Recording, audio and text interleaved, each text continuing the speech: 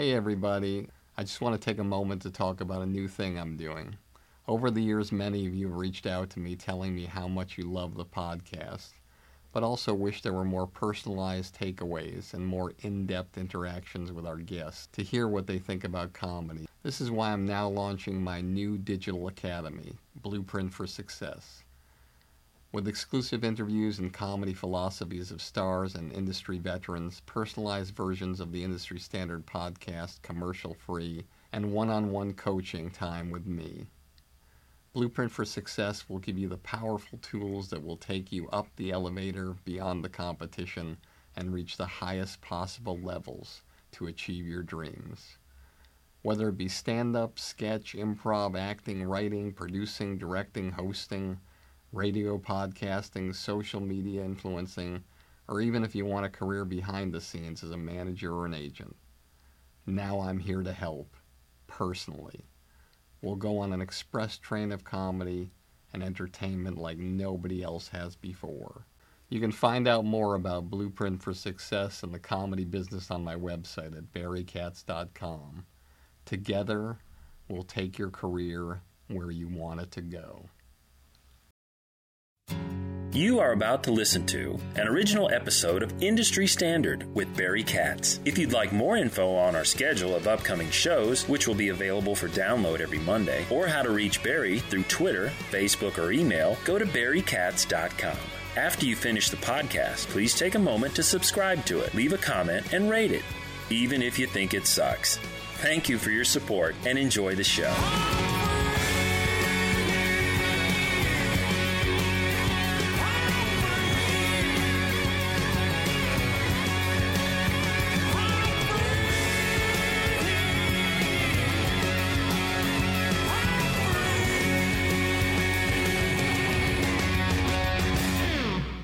Welcome back to another episode of Industry Standard with me, a less depressing and methadone-voiced Barry Katz. I am very, very grateful for all of you. This past year ending and the transition was kind of crazy for me, and I thank you so much. You have no idea how wonderful all of you were with all your emails and texts and tweets. That's right. I said it right. I didn't say Twitters. I said tweets. And every message you've sent, I've gotten hundreds and hundreds and hundreds of messages. And I'm very, very grateful. You know, when you start something like this off with $1 and a dream, and for some reason, somehow people start listening and liking it, and it helps them, it's always a wonderful thing. So I'm very, very grateful to all of you who listen and pass it on and tell your friends who tell their friends and those kind of things. I'm excited about today because my guest is a slightly disabled Ken Mok, who does a lot of things, but he's best known for a fantastic show that's been on the air since I was born, America's Top Model.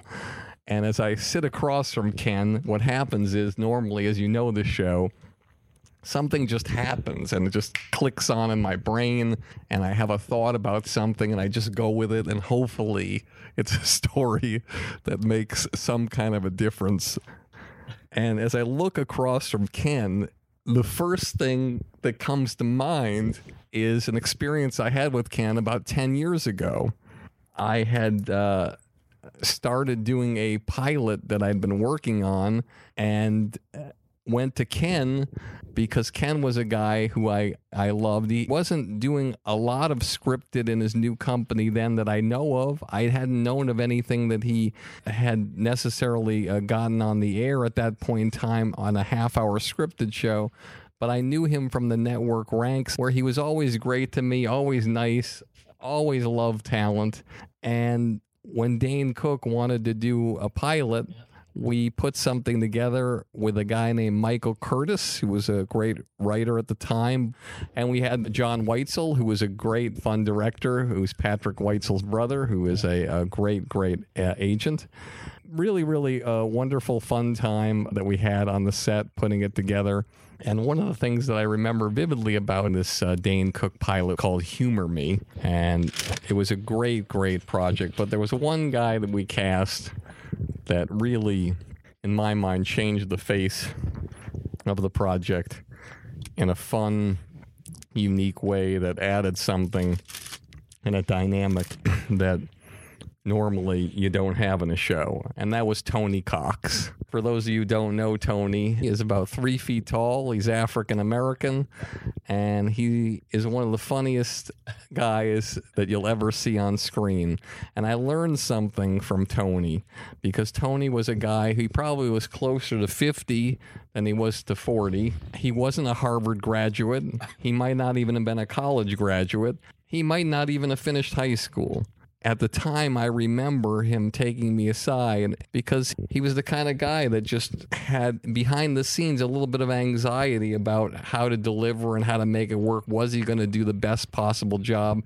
Because he was obsessed with doing an incredible job. I mean, his whole thing was, and I talk about holy shit moments all the time, and if you're going to do something great in this world of entertainment, you have to create holy shit moments. And Tony Cox was a guy who was obsessed with creating holy shit moments. If he wasn't on a set and didn't do something that stole a scene or really created that moment, he wasn't happy. And he would work tirelessly reading the script over and over and over again and spending hours and hours and hours. And when it came time to doing that show, granted, yes, when you're doing a half-hour sitcom, Jerry Seinfeld would be the first one to tell you. Your star of the show, he's your grounding point, and he might not always be the funniest person in the show at that particular time. It's Michael Richards, it's Jason Alexander, it's Julia.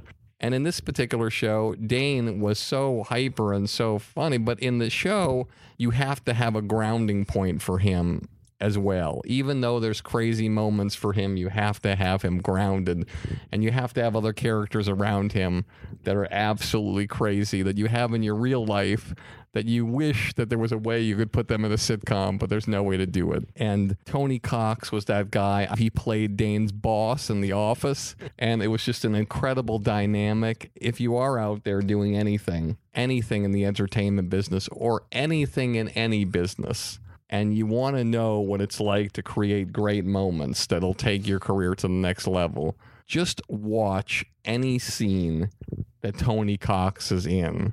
You watch a scene of Bad Santa in the boxing ring, or at when Billy Bob Thornton is drunk on the Santa's chair. Watch Me, Myself, and Irene when he's with Jim Carrey after he delivers him to the house after the wedding with the nunchucks. You just watch any scene that Tony Cox is in, and he will blow you the fuck away. The issue for Tony Cox in his profession might not be the issue for all of you in your professions, because Tony Cox, unfortunately, there's only about 7 roles a year that come up for a little person. If there's 10, it's a miracle.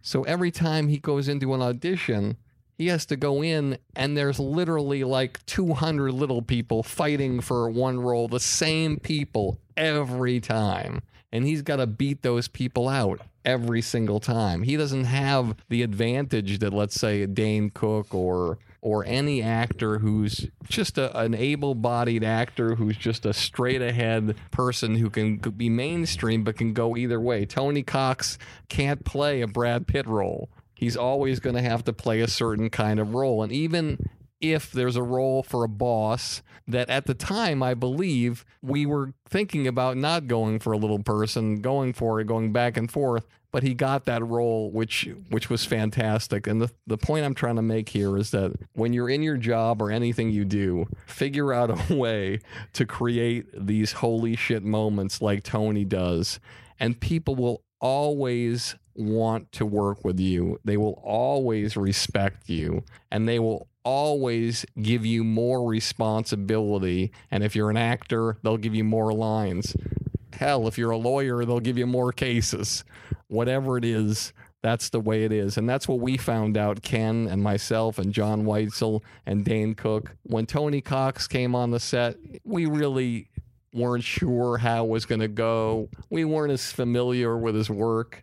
But I guarantee you, when the shoot was over and we were asked, hey, would you hire Tony Cox again? or will you not hire him again? Unanimously across the board, it would be, we would hire that guy any day of the week, anytime. And so create holy shit moments, blow people away, and take your career to the highest level. Here we go in 3, 2. We ain't one at a time in here. We're mass communicating. This show will have laughter. I got everybody pregnant with Barry Katz and semen. Infections caused by jacuzzi water. I'm not comfortable with the tone this is taking. Okay, here we go. Is there anything else I should know? You're on. What? Now I'm on the air! People on Twitter have been asking for Barry Katz to come back a lot. If you're undeniable, you will not be denied. If you want to be successful in show business, you get yourself a Jew white manager like Barry Katz. Here we go. You fucking firing me up, Katz. Being a manager is just turning no's into yeses. Undeniable. Creating holy shit moments. I love this man. Barry Katz. Back in the house. Let's do this. Welcome back to another episode of Industry Standard with me, Barry Katz. I am so excited. I got a disabled Ken Mok here, and we're going to have the greatest show. It's going to be fun because this is a kind of a different lane than we normally do, and you're going to learn a lot about the business. Hopefully it'll be inspiring, and we'll have fun along the way, but I have to give Ken the proper introduction, which may take longer than the cold open, as you know. Ken Mok is the founder and president of 10 by 10 Entertainment, a production company that produces TV, film, and alternative media. He is considered one of the godfathers of reality TV, along with, I will add, John Murray, Mark Burnett, and him. Of course, John Murray, The Real World. Mark Burnett launched in 2000, Survivor, and that's where Ken Mok launched his first reality show, which was phenomenal, Making the Band. Mok is one of the most well-known producers in the television industry today. He's most known for his positive, aspirational TV series, ones in which the contestants are trying to achieve a dream of some kind. Mok is the creator and executive producer of America's Top Model. The show is now in its 22nd cycle. I'm in my 22nd cycle. Well, not exactly. I've got a lot of cycles. It's not only a domestic hit, but a worldwide phenomenon as well, airing in more than 150 territories of the world and spawning dozens of international spin-offs. Among the many other television projects produced under the 10 by 10 banner are the CW Network's The Pussycat Dolls Presents Girlicious, VH1's The White Rapper Show, ABC MTV's Making the Band, as I mentioned before, A&E's The Love Shack starring the iconic Shaquille O'Neal, NASCAR and BET's Changing Lanes, and MTV's WWE Tough Enough. The company's produced series in conjunction with virtually every broadcast network, including ABC, NBC, CW, Fox, USA, and A&E. 10 by 10 also produces scripted series as well, and is currently developing several primetime series in both the half-hour and hour formats. In addition to TV, Mok produced the major motion picture Invincible, a film based on the true life story of Vince Papale, starring Mark Wahlberg. He's also producing a new film for Fox based on the life of entrepreneur Joy Mangano. David O. Russell is attached to direct the film, with Jennifer Lawrence and Robert De Niro attached to star. Hacks. Film begins production in early February. Mok has also written and is producing a biopic pick based on the life of James Harris, the NFL's first starting African-American quarterback. He has also served as director for nearly all of his television series and pilots, working with Tyra Banks, Shaquille O'Neal, Robin Anton, and Nicole Scherzinger of the Pussycat Dolls, and many others. In addition to TV, Mok is also active in the digital space, developing projects in the online world as well as mobile applications. He's the owner of Lot 5 Media, a production and post facility located in Los Angeles. The 40,000 square foot facility services productions through all phases of pre-production to post. Ladies and gentlemen, the man, the myth, the disabled legend, Ken Mok. Barry, thank you for having me on. It's humbling to be here. I got to tell you, I was nervous. I was actually hesitant to come on your show because you've had such a list of great luminaries here, and I really didn't think I can contribute anything. And frankly, you're the legend in the business. It's the truth. You are the legend of the business. I've known you for 20-something years, and you're like at the heart of the business. People should be interviewing you every week for your podcast because you have more stories probably from 1 month than I have in my whole lifetime. So thank you so much. It's an honor to man. be here. Thank you. That means a lot. I feel like it's Sammy Davis Jr. and Carson on the couch. This is beautiful. I do have a lot of stories. Honestly, I don't. This is the weird part is my sons always ask me to tell them a story. Yeah. And I find that like I've run out of stories about my real like personal life that relates to the kids. Yeah. But I've never seemed to run out of stories about the business, which lets me know that clearly I'm spending too much time in the business and not enough time with myself personally to take care of things. So I got to work more on those stories. Well, you know, it's funny because I was thinking about this as I was driving over today. I was like, you know, I'm a guy who's worked in the, like if you look at my resume, I've worked in the heart of the business for 25 years, but I've never really been, I'm not really part of the business because I'm not part of the social fabric of Hollywood. I don't go to parties and all that kind of stuff. I'm really kind of a nose to the grindstone guy. And I envy people like you because, Barry, you are the business. You know, you're in the center of the business. You have relationships with, you can't walk down the street or go into a restaurant without, hey, Barry, Jerry. You know, I'm watching comedians in cars getting coffee, and there you are doing a cameo there. And I'm always kind of in awe of that because it's like you know everybody in the business. Every comedian, every actor, every actress, every network president, blah, blah, blah. So, like, you are the business. And I'm kind of on the outside, and I look at people like you. It's like, wow, I wish I could be like Barry and just, like, know everybody. But I'm just kind of, like, on the periphery looking in. You're right in the center. You're right in the eye of the hurricane. It's very interesting. Thanks, man. I wish I could meet more women who felt that way about me. But no, I appreciate that. That means a lot. I just, you know, it is weird because you don't think about it that way.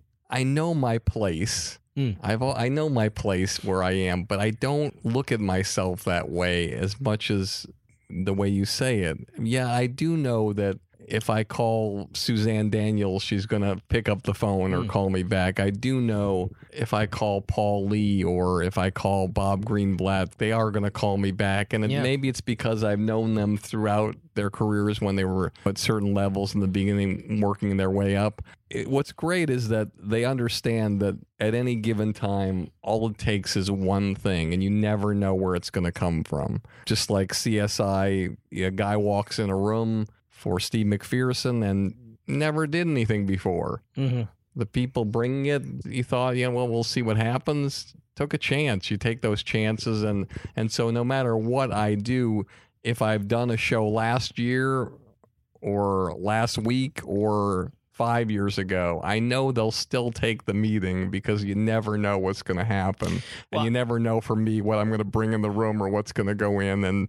And luckily for me, they will answer the phone. Well, I think it also has to do with like you are an amazing evaluator of talent, right? I mean, you know, it's like, you know, a football team hires a general manager. You know talent. And I still remember back in 1994 or 5, and I was first going up to the Montreal Just for Laughs. And we just talked about this when I came in. It's like, you basically like hijacked, it was my first year up there, and you hijacked that festival because I think you didn't get enough people in the festival or something like that. So you took over this other comedy store or something like that. And so we had all these other executives leave the festival and go to that thing. And I just remember it was like Wanda Sykes, and there was a whole bunch of like Chappelle, Hammond, Daryl Hammond, Brewer, Tracy Morgan. It was like all this incredible talent that's not like huge stars. I'm like, who is this guy? But I just remember who is this guy with the ponytail and cowboy boots? Yeah. But I remember hanging out with you there a little bit, and I was kind of like this green-eyed, you know, like newbie, and you were hanging out with Chappelle, and he was getting stoned off in the corner, and you know, Dane Cook and all the, you know, whatever it was, all these people, and I just remember like this guy is like in the heart of the business, and it was just fascinating to see that. That was like my kind of like induction into the business in a lot of ways. Hey everybody, let me remind you one more time about my new Blueprint for Success. It's a project I've spent months and months working on just to help you jumpstart your comedy career and beat the competition. Whether you want to do stand-up, sketch, improv, acting, writing, producing, directing, radio, social media influencing, or even if you want a career behind the scenes as a manager or agent, Blueprint for Success will give you all the tools you need to take your career to the highest levels. With exclusive interviews, my top 50 commercial-free episodes from Industry Standard, one-on-one coaching with me, and unprecedented access into my knowledge and experience from over 40 years in this crazy business. I guarantee you that with Blueprint for Success, you'll become the creator you've always dreamed of becoming. No one's asking me to do this. I want to do it because I want to help you become truly undeniable. So just go to barrykatz.com, click on Blueprint for Success, and start your incredible journey today. I truly can't wait to work with you to help you change the trajectory of your comedy career forever. Yeah, and those who listen to this podcast probably know that story, but it just, you know, there was a no that was presented to me by the festival. No, you don't got anybody in this year. Oh, you didn't get anybody? No, you don't have anybody in, and thank you for submitting. And I remember calling comedy clubs. I called a place called the Comedy Works, which now just closed down, actually. A guy named Jimbo, and he couldn't do it because he was aligned with the festival. And I called this guy named Ernie Butler, the late Ernie Butler, a really wonderful man at the Comedy Nest. And like anything, most of us are in sales. We don't even know it, but we're in sales. Yeah. And you just got on the phone and told this guy what I wanted to do. And unbelievably, he said, yes, I'll give you the room Friday, Saturday, and Sunday. You can do whatever you want. If you're going to bring those people in, we'll do it. And I didn't know I was going to get the industry in. And so for those of you who haven't heard the story, what I did was there was no email back then. Yeah. So all I had was Variety and the Hollywood Reporter to put an ad in, which was like $3,000 each. I didn't have $3,000. I don't even know how I did it. But I put a full page ad announcing that I was going to do something up there for the 3 nights. And then I faxed invitations to all the executives I knew and those I didn't. And I'd stay up and pull all-nighters, and I just fax 1 page at a time to each entity. And then every night I do it again. So I just kept barraging them with these invitations. Wow. And so when the time came for these shows, over 250 industry people came, and I got 5 development deals from my clients out of that. Really? And then Disney wanted to do an overall deal with me, and I did a 4-year executive producer deal with them, and they gave me offices in a penthouse in Burbank, and it just... Again, creating holy shit moments. I took the no, turned it into a yes. Yep. And then the Montreal Festival met with me about 2 months after that. They flew to LA and they said, Barry, we know you called us and asked for our approval, and we know we said yes because we really didn't think anything was going to happen. But you got the only 5 deals of the festival, and that's amazing. I didn't know that. And we don't want that to happen again. So let's work together. And let's work through the festival from now on. And I did from now on. I've had a great relationship with them. Amazing. And they brought Industry Standard to the festival in our first year last year, where I interviewed Kent Alterman. So they've been really good to me. That is fantastic. Sorry, I didn't know any of that. Yeah. And you know, that's just an out of the box move. And that story that you just told is typical of what you need to do in this business to make it. Because, you know, I've told many classes about this, but, you know, nobody's going to do shit for you in this business, right? Nobody. You have to do it for yourself. If you sit in your office and you think, oh, my agent or my manager or whoever's going to bring me stuff and blah, blah, blah. Sometimes that happens. But most of the time you got to go out and do for yourself. And that is the prototypical story of doing for yourself. And that's been my career. I've had to do everything for myself. And you've done a great job, obviously. And that's one of the things that I feel is a paradox in a way as a manager, because I'm very guilty of doing things for artists that have leapfrogged them over other people, right? Where I created a situation that was an unfair advantage and they move forward and they got a gig. An example of this, in my mind, Darrell Hammond in Saturday Night Live. And when I met Darrell Hammond, he was a journeyman comedian from Florida, had never done a television program. His resume was blank except for comedy clubs. Right. And he was probably around 40 years old, but he had a skill for the impression. Right. and he had great material around the impression. And for those of you who don't know, who aren't in the entertainment business, and those of you who are and in comedy, there's a reason why when you go out there to comedy clubs, there aren't that many people who do impressions. It's not that there's not that many people who can't do impressions. It's that there aren't that many people who can do impressions where the material they write for the impression is better than the impression or as good. Because the problem with impressionists who die is they have the great impression and then they don't have the material to follow it, and they die afterwards. They can't figure out a way to follow their own impression. Daryl never had that problem. And the unfair advantage I created for Daryl when he agreed to have me manage him, because he sat down in my office and he said, he's meeting with a lot of managers. He said, I came to New York from Florida to be on Saturday Night Live. And I said to him, if I don't get you on Saturday Night Live, fire me. Wow. I will get you on Saturday Night Live.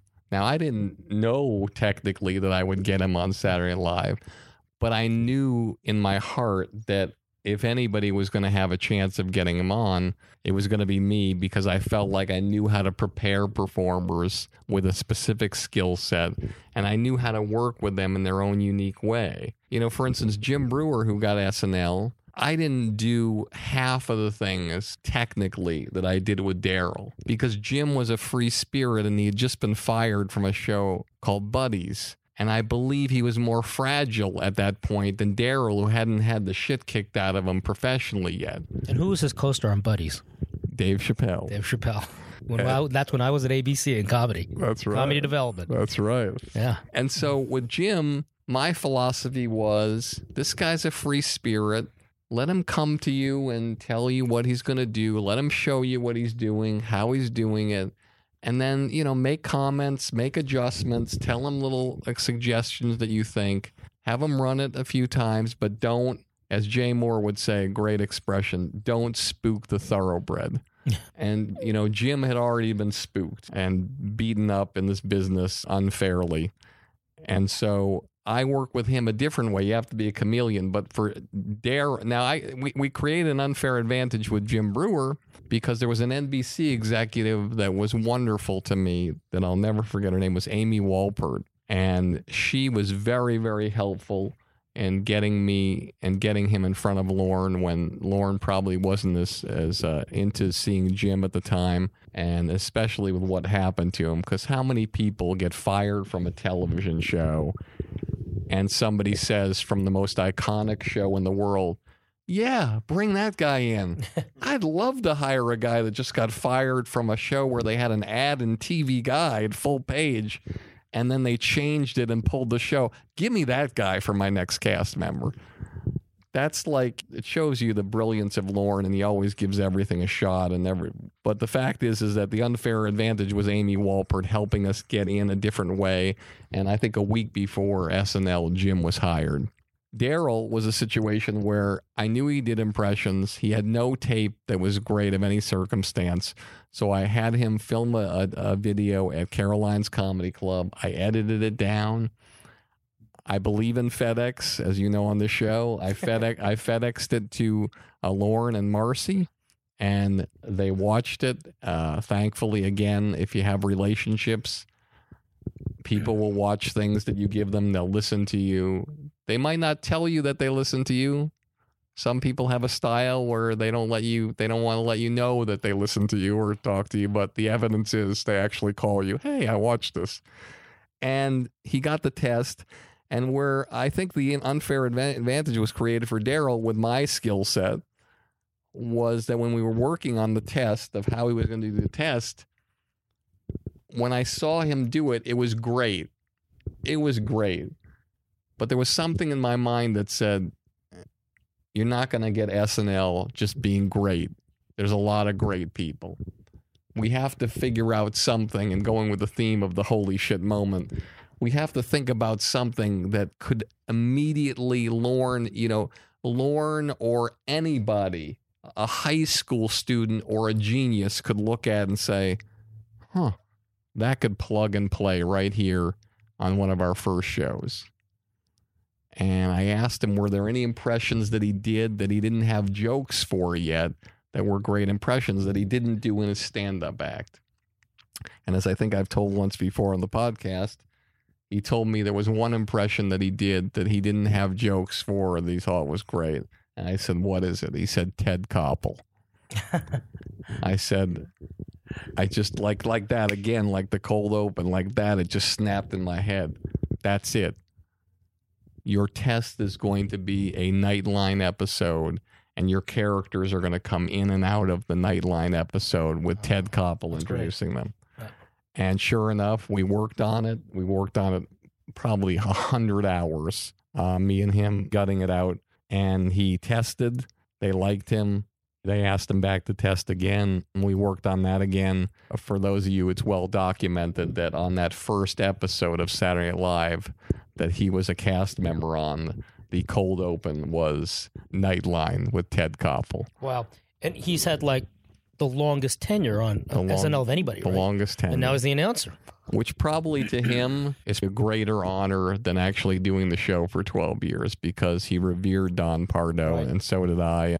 But in true of talking about what you talked about with the Montreal Festival, it's just that unfair advantage sometimes. And when I did the festival, I created an unfair advantage for those artists over the other artists because I worked a little harder, I worked a little smarter, and they had to deliver. And granted, I had 16 or 18 people up there, and 5 got a development deal, but 11 didn't. And 11 of them didn't get the attention of the people or do what it took. But that's a pretty good percentage, like 30%. But the point I'm trying to make, I think as a manager, I've done things certain times that I feel has allowed the artist maybe to say, hey, I don't have to really work as hard on this particular thing because Barry can do this, this, and this. And all I have to do is knock it home once he gets me there. And I think today, artists are realizing that it's a different world and you have to do your own things that create those holy shit moments that you give to your manager and agent, and then they take those and they take you to the next level. Right. But as I always like to do, Ken, in these podcasts, I always like to start off way, way back in the Wayback Machine in the beginning of time. Yeah. Take me back to where you grew up, your family situation, the whole dynamic, and where you were before you found out you wanted to be in the entertainment business, and what was the inspiration, the first one, to get you into this world? Wow, way back. So I grew up in the suburbs of New York. I grew up in a place called Larchmont. Joan Rivers grew up there. Joan Rivers. She lived down the street from me. David O. Russell is from Larchmont. Relationships, everybody. David O. Russell directing your film. Matt Dillon is from Larchmont. It's funny. It's like this little small suburban town, but there's a lot of people from the entertainment business have come out of there. I came from a completely non-showbiz family. My father worked for the United Nations. My mother was a college professor. Like completely no knowledge of pop culture. They were like eggheads. What country were they from? They're China. Mm-hmm. I was born and raised in the U.S., and they were like classical music nuts, and my sister was like a Juilliard pianist, and they spent all their attention on her. So basically... Wait a second. So you were somebody who clearly were not your parents' favorite. No, I was kind of like the guy that was under the radar, and thankfully so, because they paid so much attention to my sister, my older sister, who was like this child prodigy. Like, she was the youngest person ever accepted to Juilliard. She was 4 years old when she got there. She was accepted to Juilliard at 4. Yeah, she was like playing like concertos at 3. We have film of her like playing these concertos, like, by just off. She would listen to a piece of music and just play it. So, in your opinion, what do you think that is? Do you believe in like there's something like people lived in another life, or what do you think that is? No, I do. That's like that's not something she was taught. She never picked up. She never like took piano lessons or anything.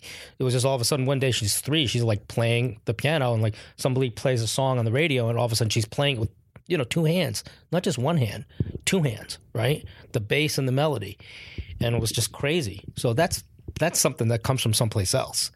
And so she got put on the pedestal in our family very early on because, like I said, my mother and father revered like classical music. Like, you know, they know nothing about the business. They don't know who Jennifer Lawrence is. They don't know who Robert De Niro is. They don't. You can ask them. They have no idea.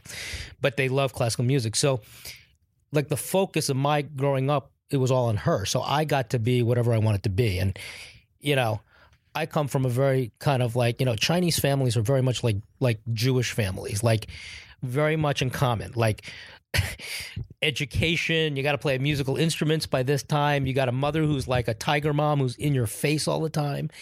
But I got to, you know, do whatever I wanted because they were so focused on her.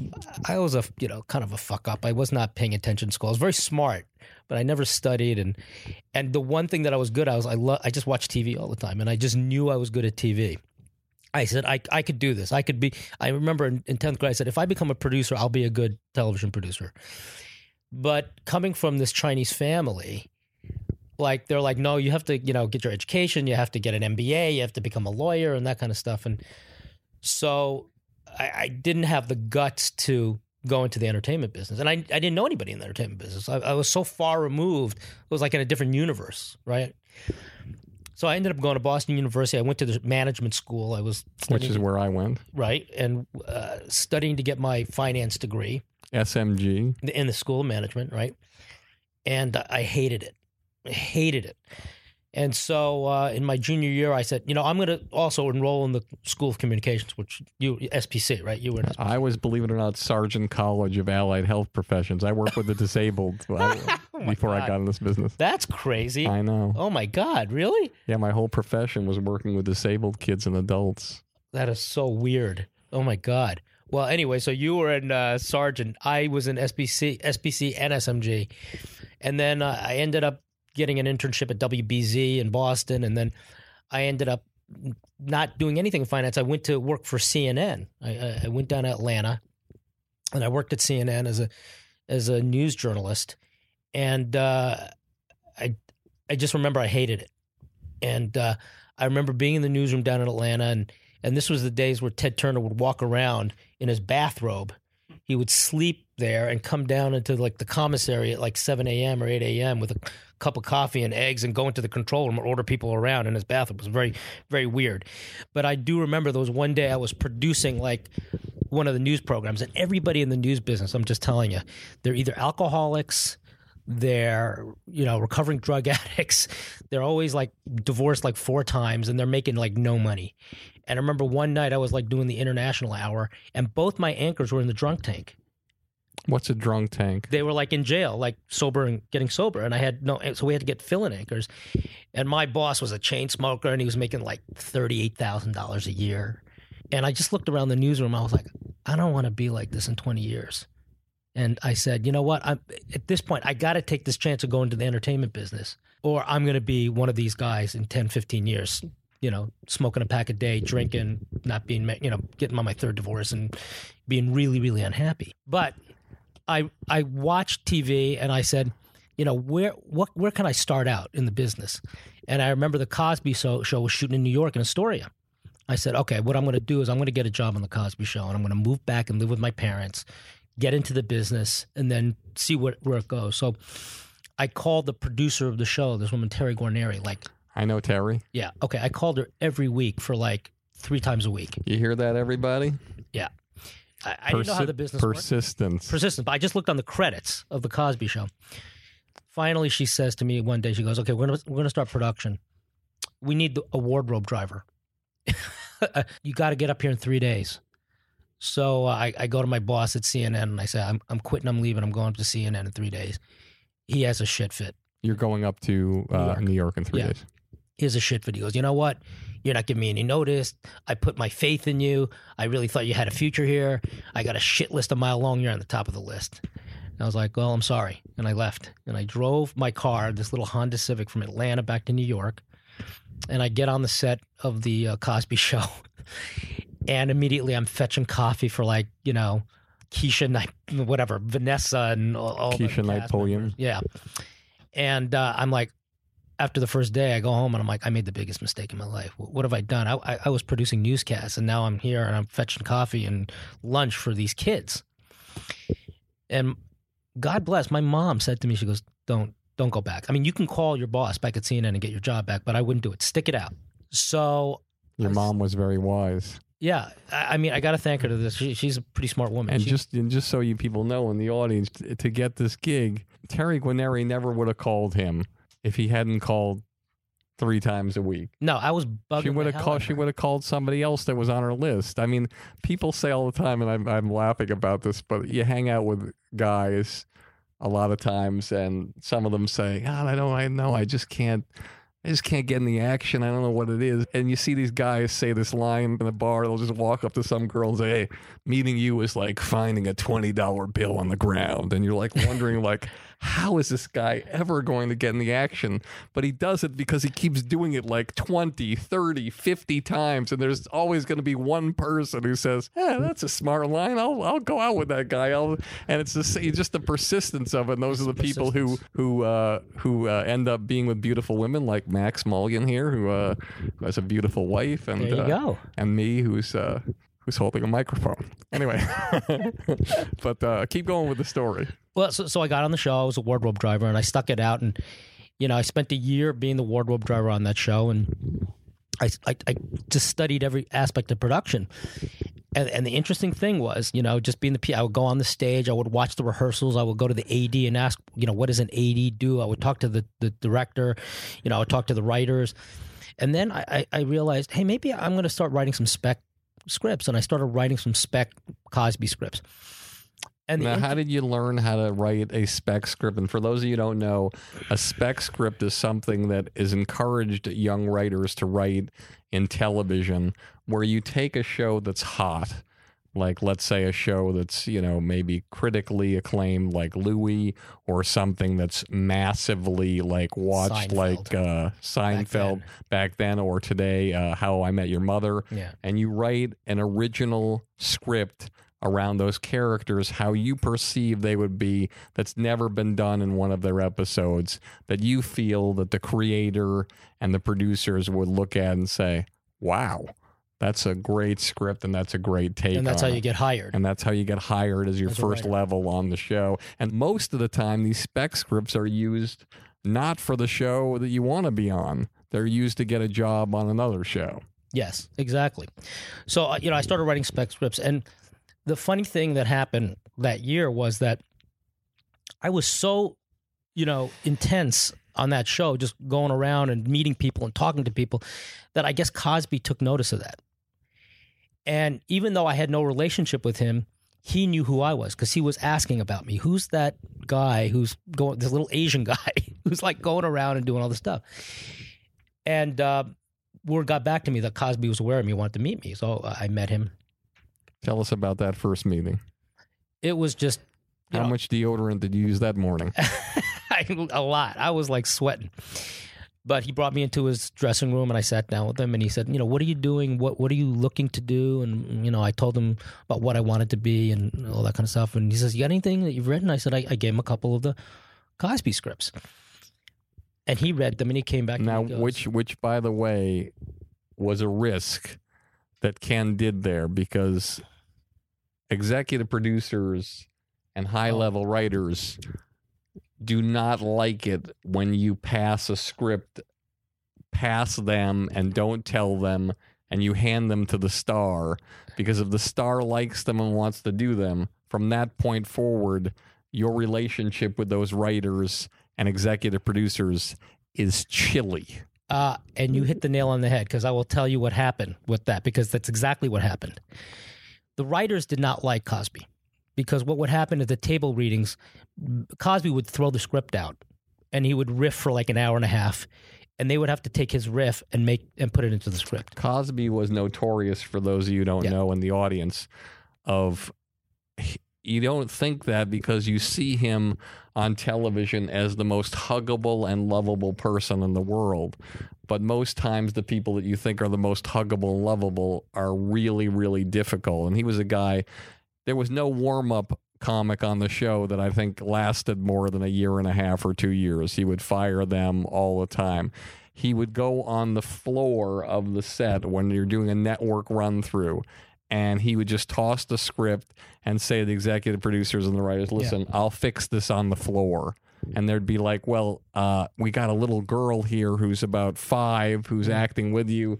We got all these actors, and they're expecting the lines to do whatever. They're professionals. They'll deal with it. I'll fix it on the floor. They'll just roll with me. And if you notice, if you look back at reruns of Cosby, which I don't even think you can right now because nobody will air them. If you look back at season 1, the storylines were very tight. It was Ed Weinberger was there, and it was like these comedy pros. And Ed Weinberg, one of the greatest showrunners. One of the greatest showrunners. And Cosby, adhered to the script. It was a very structured script. And those episodes were the best. The first 2 seasons were the best because it had real structure. By the time you got to seasons 3 onwards, it just felt like it was like jazz. It was weird. Some of it was good, some of it was bad. But it was because Cosby threw out the structure, and it drove the writers crazy. But that's besides the point. The point is I gave my scripts to Cosby, and he came back and he said, I want you to write a pilot for me. Like, well, I didn't even know what a pilot was. I'm brand new to the business. And the subject matter, it was about a girl, an Asian girl, this Chinese girl, who grew up in a very strict Chinese family. And she was, instead of going off to Ivy League school for college, she wanted to become a model. And so I'm the guy that's going to write this. So he ends up sending me on this research trip with this model, this Asian model. She was a very pretty Chinese model that Cosby had taken under her wing. And he flies me to San Francisco, and he puts me up at this fantastic place, and I'm doing research, and he hooks me up with this other guy, David Henry Hwang, who's a very famous playwright. Now, looking back, do you feel like he was having a relationship with that girl? I don't know. Look, to me, Cosby was a great man. He got my career going, and I'll tell you what he did for me. Obviously, we can understand the germs of what was happening there for the future of your career. But look, I will say that, on tape night, there would always be like 6 or 7 beautiful models in his dressing room having dinner with him. And so, and I knew he was married to Camille. I would go to his house and pick up things and deliver things and stuff. And I just assume, look, this is just part of the business. I guess this is what happens. But one of the most difficult things in your life, in business and your personal life, is when you have a friend or a business associate and you have this great relationship with them, and he'll sit next to you and he'll say, hey, last night, I had the greatest night. This girl, she was unbelievable. It's fantastic. Oh, you can't believe it. And then all of a sudden, walks in 5 minutes later, their wife or girlfriend, they sit down, they're like, Ken, oh, so good to see you. I love this guy. Isn't he the best? Isn't this guy the best? Oh, it's just unbelievable. Don't you think he's the best? Yeah. Have you ever met anybody so great? This guy is just so wonderful. I love him so much. Give me a kiss. Yeah, all right. And you're like, oh, dirty, rotten world. What do I do? It's like a drive-by shooting. It is. I was thinking about this because of Cosby, and you hear about all this stuff all the time. It's like, if guys' testosterone level was like 25% less, I think we'd have a lot less problems in the world, and a lot less war. But anyway, so he sent me on this research trip, and I did this whole thing. I wrote this pilot. It was with this agency called William Morris. I said, "Who's William Morris? Is he a nice guy?" And he's like, "No, it's an agency." I'm like, "What's an agency?" And they shopped the script around. It didn't get anywhere. But what happens, it helps set the stage for me getting into NBC, into the executive training program. And actually, before I even get to that, and by the way, and then the writers hated me. Of course they did. The writers hated me. And I remember and then other writers' assistants hated me. Because all the writers' assistants were trying to become writers, and they were slaving away with the writers. And the head writer at the time was this guy named John Marcus. And this is what's difficult for Ken now. He made a choice. Yeah. He didn't actually know that this was going to happen, but this is what always happens. But now he's protected. He's protected in one way, but not another. As long as he wants to stay on the show and Cosby loves him, he's there. However, it only takes one sniper to take down an army. Yeah. Imagine if you have 25 snipers trying to take you down. So there were 25 snipers, and they hated me. And so basically, I was isolated in the show. And then, and I was going to tell you this since you're a comedy manager, there was a Chris Rock incident that almost ended my career at the Cosby Show before it even began. So I'll tell you this because it's a funny story. So Chris Rock at the time, this was back in '89. Rock was nobody. He had just come out onto the scene as a stand-up. He had done one movie. He had done a cameo in this movie called I'm Gonna Get You, Sucker. And do you remember that at all, that movie? Yes, I do. He played this cameo in the scene where he had to go get some soda from Jim Brown, who was running like a pizza joint, and he didn't have any money. And he's like, I got 10 cents on me. How about put it in my hand? I'll drink it out of my hand. I think that was Keenan Ivory Wayans' first movie, wasn't it? Yes. And so, but we knew him on the comedy circuit because he was like he was like getting really hot on the comedy circuit. People were stealing his material, and we all knew it was very blue material, and but he was brilliant. And so what happened was one tape night, Rock revered Cosby, and he snuck into the studio. Like, nobody knows who Chris Rock is. He sneaks into the studio, and I'm looking over, and I see there's Chris Rock, and I'm like, talk to the other PAs. I'm like, that's Chris Rock. That's Chris Rock. He's like this great comedian. He's this young, hot comedian. And it so happened that night, at tape night, the warm-up comedian, I think it was like Sinbad or somebody, got sick. We had no warm-up person. So the AP, Nancy Haas, comes to me, is going around going, Nancy Haas, I work with on Whitney. Yeah, so Nancy producer. Haas is like freaking out. There's no warm-up audience, the warm-up comedian. And the thing you have to know about the Cosby Show is they bus in church people. Okay, it's like a G-rated show. It's all like elderly and young kids from the church, and they come in, and she's like, "What are we going to do about a warm-up comedian?" I said, There's this guy, Chris Rock, over. He's really, really great. She goes, does he work clean? And so I said, let me go check. And I go to Chris Rock. I said, I know who you are. You're Chris Rock. He's like, yeah. I said, would you like to do some warm-up tonight? And he's like, I want to do some warm-up. I said, but Chris, you got to do clean material. Like, this is church groups here. Can you do clean? Yeah, I'll do clean material. I'll do clean. Don't worry, I'll do clean material. So I go to Nancy. I'm like, okay, he says he's going to do clean material. She's like, all right, let's try him out. So they trot him out on stage. I'm standing right next to Nancy Haas. Chris Rock's first joke. He goes, so I'm walking down the street. Some woman comes up to me and says, honey, for $50, I'll do anything you want. He said, bitch, paint my house. And so you look at the audience and it's like dead silence. And like their mouths are open up. His second joke is like, Miles Davis is black. Miles Davis is so black, he can go to a funeral buck naked. Like, you could hear a pin drop in the audience. Nancy Haas looks at me like she's going to fucking kill me. She walks out, grabs Chris Rock by my arm, yanks him off the stage. And I almost got my ass fired. I came this close, and she's like, I'm going to fucking fire you, blah, blah, blah. You're in so much trouble. Luckily, I get to keep my job. 4 or 5 years ago, I run into Chris Rock at this industry party. He doesn't know who the fuck I am. So I go up to Chris. I say, hey, Chris, let me ask you something. Do you remember this incident? It was like 20-something years ago. He goes, yeah, I tell him the whole story. And I said, you almost got me fired. You almost killed my career before it started. And he looks at me. He goes, yeah, Ken, well, I guess both our careers kind of worked out, didn't it? Sounds like my Chris Rock story. But anyway, so after I give these scripts to Cosby, and he has me write this script, it doesn't go anywhere, but the season ends, and I find out about this executive trainee program at NBC. It was like called the Associates Program. A lot of famous people had gone through that program. It was like a junior executive program. And so I called Cosby up. I said, this is my one ask. So I called Cosby up and I said, Mr. Cosby, can you call up somebody at NBC and see if you can get me an interview for the Associates Program? And I'm in the office with him. He goes, get me Brandon Tartikoff. And Brandon Tartikoff at the time was the president of the network. He's legendary. The youngest president in network history. Youngest president in network history. Legendary guy. And he says to Brandon, he goes, I want you to interview this kid for the Associates Program. I really believe in him. He's a really good guy and he's really smart. And so Tartikoff brings me in from and this was at the height of Cosby's power, right? So he's like the 800-pound guy in the room. And so I prepare really well for the interview. Tartikoff interviews me, and next thing you know, I become the executive at NBC. Now the writers are freaking out because I've gone from PA wardrobe driver to an executive at NBC within the span of like 9 months. And word gets back to me that John Marcus, who was the head of the writers group, says in the room with the other writers, he goes, "I promise you, I will never take a meeting with Ken Mock."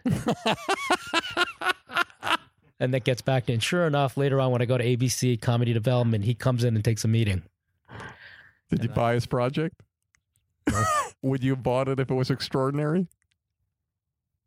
That's a good question. I think I would have, because I think I'm a very practical guy. Then why did it take you so long to answer?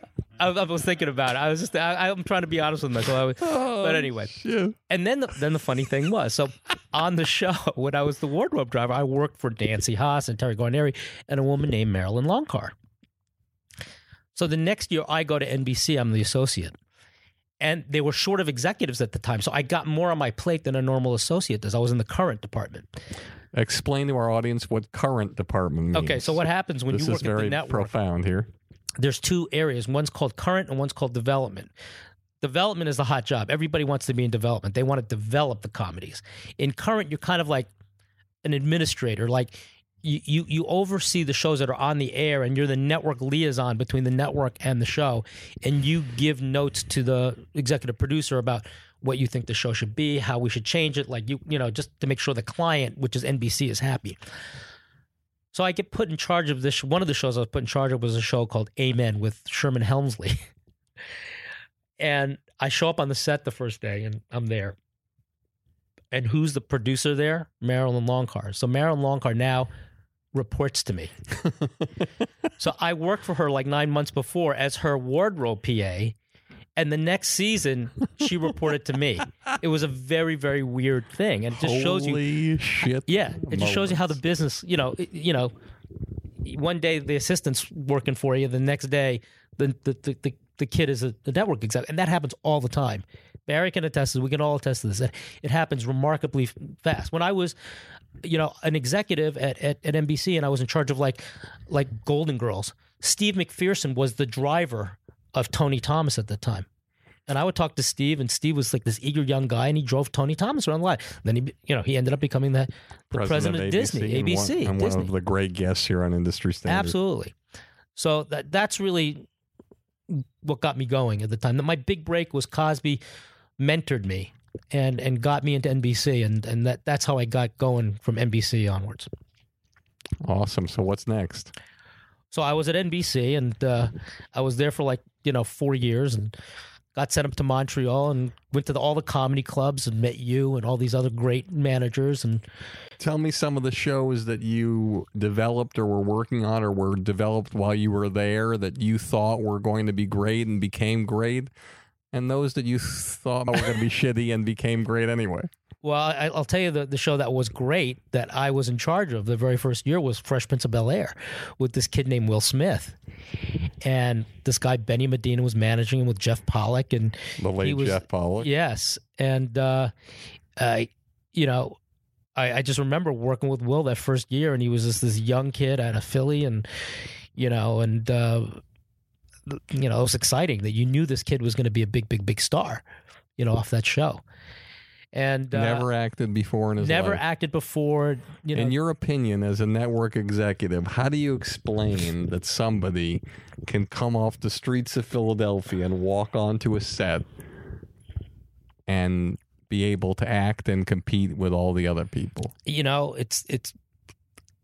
I'll ask you the same question. You know it when you see it, right? There are those special people that walk in and immediately they just captivate you, and you just see it. He has all the qualities, and you just saw that with Will. You knew that from day one. He was just going to be this huge, colossal star. And Andy and Susan Borowitz were the showrunners there, and it was just very, very evident. So, I think that was the highlight for me at NBC, that I was in charge of Fresh Prince of Bel-Air when it first came on the air. Now, tell me the show that you saw that you thought, this show doesn't have a chance in hell of becoming a hit. And it became a hit. Well, I'll tell you a show that I just knew was not going to happen. And it was starred a guy that I really, everybody really respected. It was James Garner. It was called Man of the People. And it was a one-camera film show. And I can't remember the name of it was like Steve Israel, I think, was in charge of that show. And I remember talking to Steve, and he was very high on the show. It was done in a very unusual way. And we made a bet. We said, if it gets a certain rating in its premiere, I will literally kiss your ass in front of the cast and crew on table read day. And of course, he was like relishing, because I want to have a network executive kiss my ass in front of the cast and crew. And it premiered, and it didn't hit, tanked. And the show went off the air like very shortly after that. You should have had him kiss your ass. Exactly. Okay, so you move on to ABC. So I moved to ABC, and Why do you move to ABC when you're doing so well at NBC? Everybody wants to go from current to development. You know, that's the path, right? So you were current for 4 years at NBC, and ABC offered you a development position. Yeah, so I went over to develop comedies with... Who was the president then? The president was Ted Harbert. Ted Harbert, who's now the chairman of NBC Universal, who's going to be a guest on this show soon. Oh, that's great. And Stu Bloomberg was running comedy development. And one of the greatest network programmers of his time. Yes. And then I worked with a woman named Kim Fleary. Who's amazing, who I just spoke to. Yeah, she's great. And, you know, the one show that I ended up developing there that I was really proud of that didn't go anywhere was All-American Girl with Margaret Cho. And that didn't go. Now, I remember when this show came out, and I love Margaret Cho. Yeah. And one of the things that you cannot control is the media. Yeah. And I remember I was in New York, and I was so excited to see the show. And the New York Daily News, or the New York Post, one of these sensationalist papers. Right. The entertainment section, you open it up, and the front page, the night of the show is going to be on. I'll never forget this, and it was so depressing. All American Hurl. Yeah.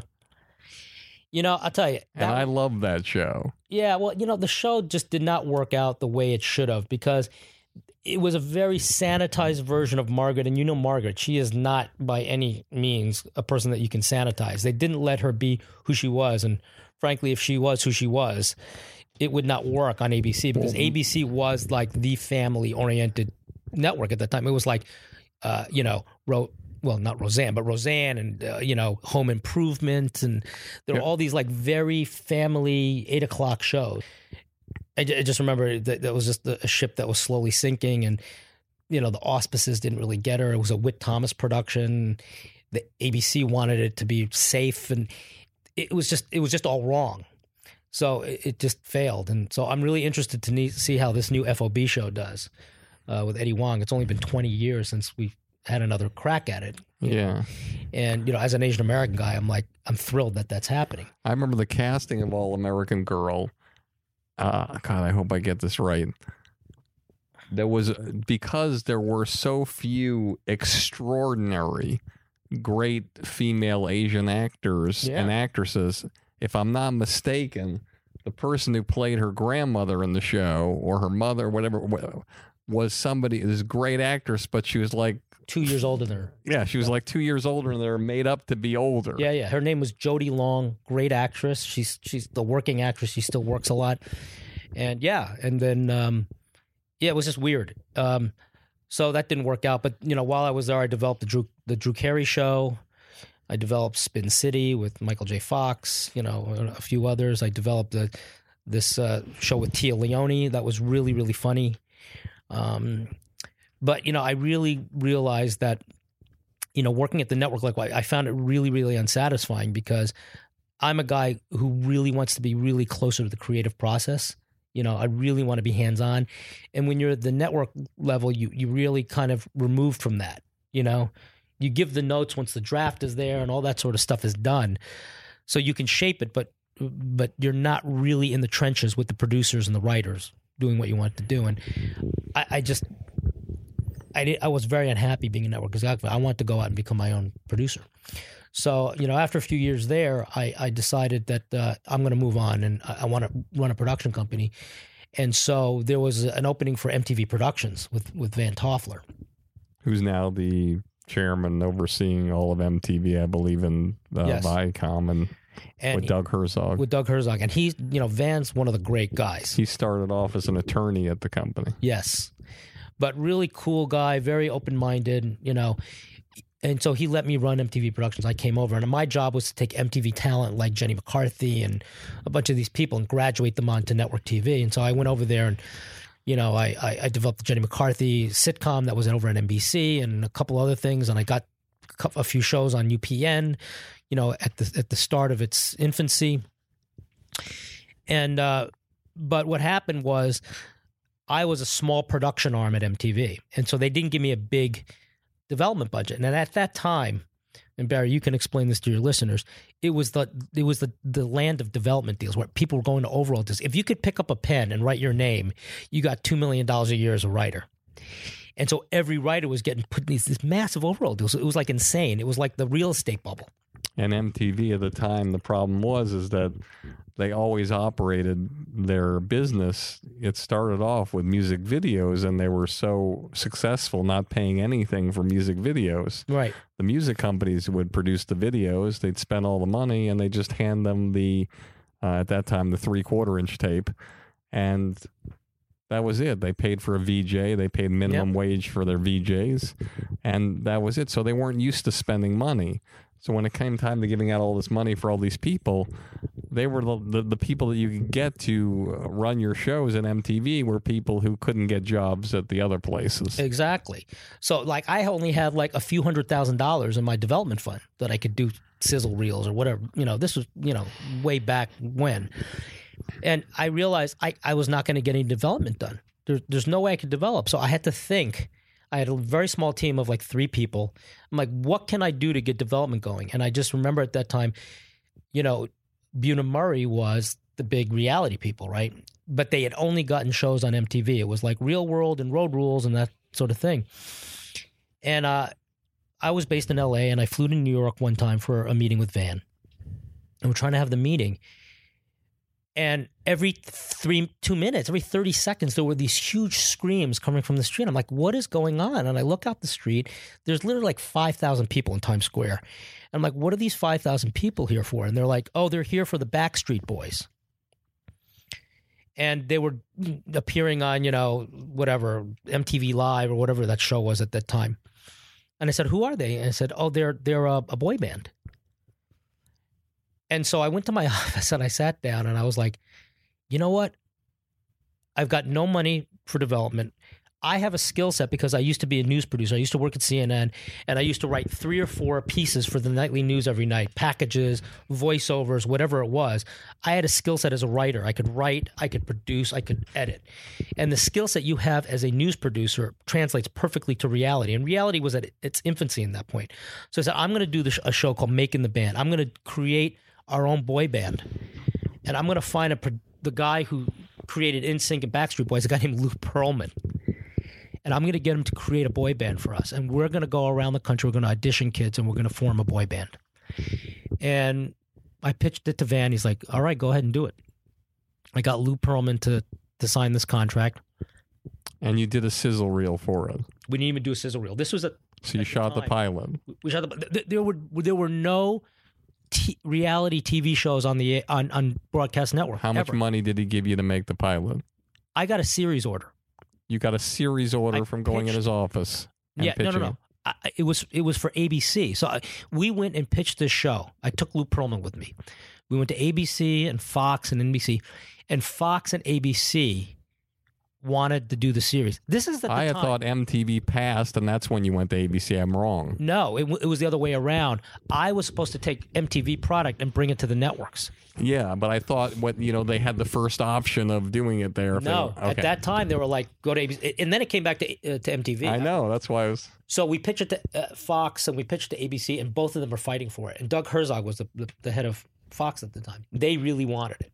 And then ABC really wanted it. And I said, look, we're going to go to ABC because ABC is Disney. And boy band Disney, they have Disneyland. They have all these ancillaries that work well for a boy band. And I ended up bringing it to ABC. And then Doug Herzog talked to Van Toffler and said, Ken Mok can never come pitch to me again. This seems to be the running theme of your career. The running theme of my career.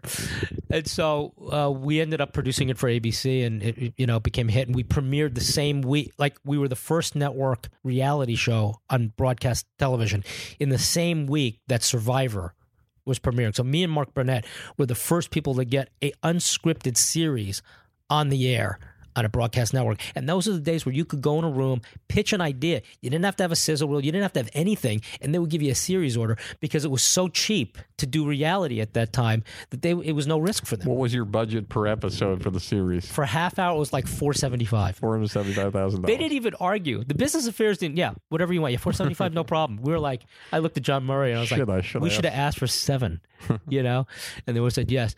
And so that got me on my producing career, and that I learned how to produce reality from John Murray because at that time I didn't know how to produce unscripted. So I said, we're going to bring Buna Murray into this. And he's an amazing man and another great guest amazing on the show. Guy. Mary Ellis and John, I learned, as everybody in this business has in the unscripted world, we all came from the loins of John and Mary Ellis. All of us. The late Mary Ellis. The late Mary Ellis. And we all learned how to produce from them. And so they have spread their seeds all across this landscape of reality, and we all come from them. So I always owe John and Mary Ellis a great debt of gratitude for that. And that's what got me going on my producing career. And so Making the Band, you did that for, was it 1 or 2 seasons on ABC? And we did it for like 2 seasons on ABC. Then we brought it over back to MTV. And it was there for how long? Like 6 years. It was and it was with Puffy. So 10 years on that show. I guess, yeah. Well, I didn't. I left after that. You might have left. Yeah. But you still participated. Well, what happened was... Financially. No. No. You created the show. I was an executive there. Oh. Right? So then what happened was, and this was really the low point of my career, Barry. Ouch. I will tell you the low point of my career is then I created another unscripted show, and it was called Tough Enough. And it was a show about the making of a WWE wrestler. And I said, won't that be fascinating, right, how to do that? So we had this training camp in Stamford right by WWE headquarters, and we brought these kids in who all wanted to be wrestlers, and we put them through the whole routine, and it was really brutal. Like they'd have to go in the ring and do bumps and bumps and bumps and get knocked down, and basically the trainers would torture them. And then the person who graduated from that would end up getting a contract with the WWE. And that show became a hit, and it was airing on MTV. And what had happened was, at that point, I didn't deal with authority well. And so I was working with an executive there from MTV who will remain nameless, but he was not a great guy by any stretch of the imagination. And he was really difficult. And in the first season of the show, we had to both serve as judges on the panel. So he represented the network, I represented the production company. And we did not like each other at all. And what exacerbated it was, I was going out with somebody at that time from MTV that he had tried to date, and she turned him away. So now there's this extra resentment towards him from him, to me from him. We actually got into a fist fight on camera on the show. Over what? Choosing a cast member to go in the show, and he just wouldn't have it with this guy. Everybody wanted him, the WD wanted him, and he was just putting his foot down, just being arbitrary. Like, no. Did you put that in the show? No, I took that tape and I destroyed it. Well, needless to say, now the show goes on the air. I used to get my shows onto ABC and UPN, so I didn't have to report to this guy. Now that it was on MTV, I had to report to him. So right after that, I'm walking to my car. I get a call from my lawyer. You want the good news or the bad news, Ken? I'm like, what's the good news? Oh, they're picking up Tough Enough for another season. What's the bad news? You're fired. This guy wants you out of your office right now. And we're going to put you into an overall. This was when I converted my deal into an overall deal. I did a 3-year overall. And I had this beautiful corner office. It was like this size. It was like, it was fantastic and blah, blah, blah. And I'm like, well, they got to give me an office and an assistant. Oh, yeah, okay, you'll get an office assistant. They take me, and they put me into an editing bay, which was literally 10 foot by 10 foot, in the middle of the Osbournes, in this shitty office complex. So you went from the corner office to an editing bay in the middle of the Osbournes. Yeah. And everybody in the Osbournes is like going, who the fuck is this guy stuck in this editing bay in the middle of our production? And I'm like, well, I need an assistant. No, we're not going to give you one. Well, in my contract, I get one. So I had to hire my friend. This guy, John Schneider, was a fledgling actor. Does he get a desk? No. Fuck you. Hang up the phone. So he had to work with me in this 10-foot by 10-foot office. We went to like Anawalt Lumber. We got like a like a platform. We put it on top of a file cabinet. I had a desk. We were both crammed in there. I'd call the network, then the people. I'm like, can I get some paper supplies? Fuck you. Hang the phone up. Can I do this? Fuck you. Hang up the phone. I mean, they were torturing me. They hated me. And then I hear back, again, this harkens back to the Cosby Show. This guy says in a meeting to everybody on the floor, it was a first look. Anything Ken Mock pitches me, I am going to turn down. I don't care how good it is. No matter what, I'm going to turn it down. So I'm like, okay. So I'm just like I'm just on the floor. I'm like, my career is like effing over. And then my agent says, hey, I want you to meet with this woman, Tyra Banks, Tyra, supermodel. She has this idea to do this modeling show. She wants to do the Making a Model, and you're the guy that does these aspirational shows. So I meet with Tyra. We hit it off right away. And I said, I'm going to develop this format for you. I developed the format for her. I show it to her. She's like, it's brilliant. Let's go out. And then I realized, this guy's going to turn down everything I do. So what I did was, leading up to that pitch, we were going to go out to the networks. I kept on sending him pitches. Like, I would make up a pitch. This show is about a pig who's like a talking pig and blah, blah, blah. And this show is about a duck, or this show is about a trash collector. And I would email it to him, and I would CC my lawyer, my agent, and he would come back and say, no, no, no. So now he's primed because I'm pitching him really bad ideas. So now I'm like, I want to do a show about models. CC my lawyer, my agent. He comes back and says, no, we're not interested, thank you. So we go out to the network. Very smart. And what he's saying is he has a first look deal there. Yes. So what he's showing you is he tactically did was sent them shitty stuff and put this one in the middle of all the shitty stuff. So he'd say no, and then there was a legal record that he said no. And that way, when he went to another network, he would be free and clear and they couldn't come back to him. Right. And so, we go out and we pitch the show. And, I did a very legitimate pitch to this guy at MTV. I wrote out the whole details. This is what the show is, blah, blah, blah, blah, blah. And, of course, he came back and said, screw you, I'm not doing the show. Everybody wants this show. We decide we're going to do it with UPN because the bar is so low for ratings that we know that if we just do a halfway decent number, we'll stay on the air. As Byron Allen so eloquently said on this podcast, he does his shows and they get a 1 rating. And he says, you know what that means, everybody? That means 99 out of 100 people aren't watching. And I'm a millionaire. Exactly. So we sell this show. The guy at MTV finds out and freaks out. So now what he does is he calls Tyra's agent. And he tells the agent, he says, tell Tyra not to do the show with Ken. Ken is an asshole. And he's incompetent. He's terrible. He'll ruin the show. So the agent says this to Tyra. He says, you've got to get rid of Ken. We sold the show, but get rid of Ken and bring somebody else on.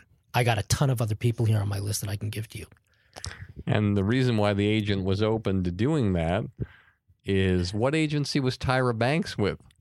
Okay, we're not going to talk about that right now. Okay, right. No.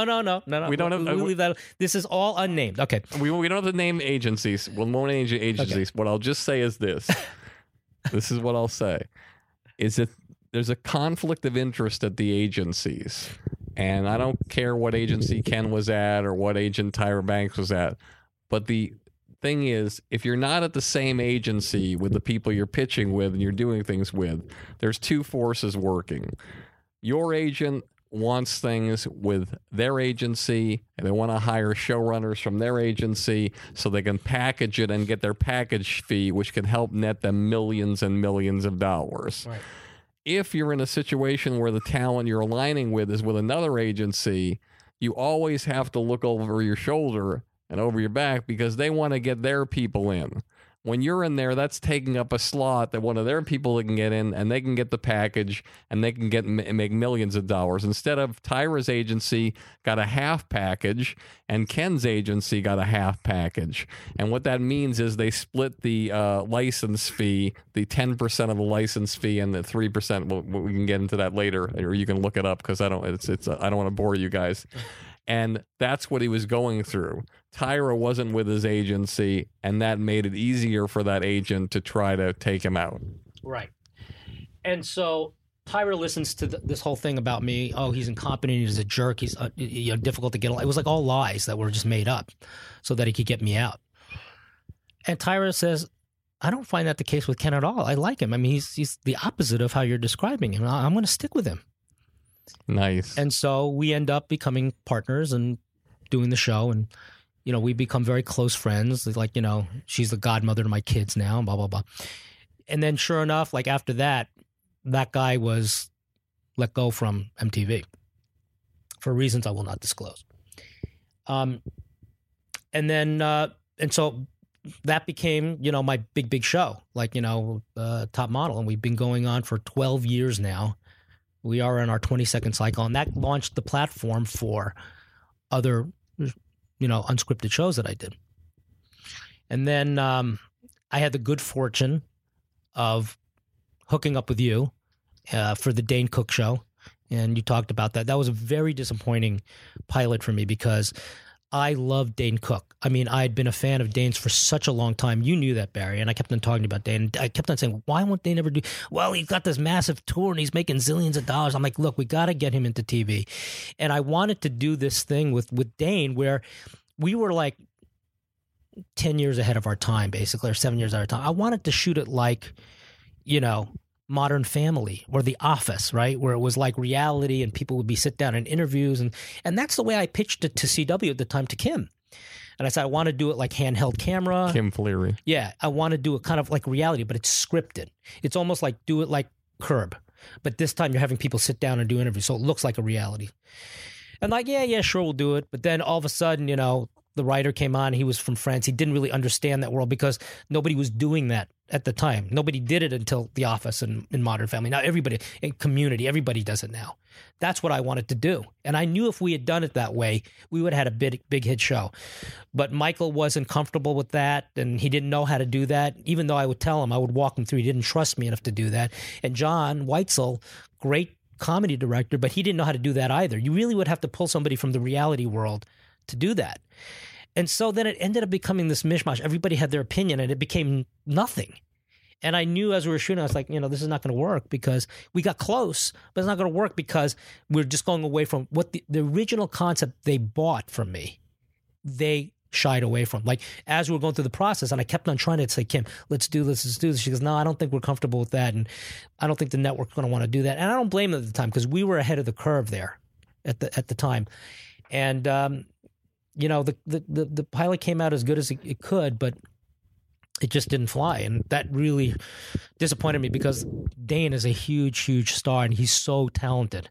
I mean, amazingly talented guy. And it's proven by his track record out there, right? And he did have a great ability on the set to create those moments. Unbelievable. He's a really good actor. Always did. He always was great. And, I think people saw that in Mr. Brooks and a dramatic role too. And I still think he's got, I still think Dane's going to really kind of still break through in the feature world. He's took maybe a couple missteps here and there, but I really think if he's patient, he's really still going to make a mark there. You have to be, and you have to believe in yourself. If you look at somebody like Zach Galifianakis, you can't even count the number of things he did before he got that role that was right for him. Yeah. So we met at my former company in this 40,000 square foot facility. Yeah. So I went over, you invited me over. Me and my colleague, Paul Buscemi, and we went over and we go to Burbank, and there's this huge place, so impressive, and you're showing me all around. It's 40,000 square feet. It's basically like this big soundstage where they built offices out, and we got this over here, and we got a commissary here, and we got blah blah and lattes, and I was like, what? And it's like, then we run into what's his name, who used to run Saved by the Bell and was doing Last Comic Standing. Peter Engel. Peter Engel was right by your office, and he was setting up his offices that day. Yeah, and we've got editing stations here and post, and it's a one-stop shop. And he's like, he was like, if you need space and you need production space, come on over. We'll do it. And I'm like, wow. And I go back and I talk to Paul. I'm like, we got to do this on the LA side because this is in Burbank. I'm not going to Burbank. As impressive. So we created our own version. We created Lot 5. And I said, we're going to take a risk. I did this with my partner, George. We initially signed up 25,000 square feet because here's the thing, and you know this, Barry. We all know this. When you're a TV producer or a film producer and you get a series order, you don't know if the show's going to last one episode or go 5 years or go 10 years.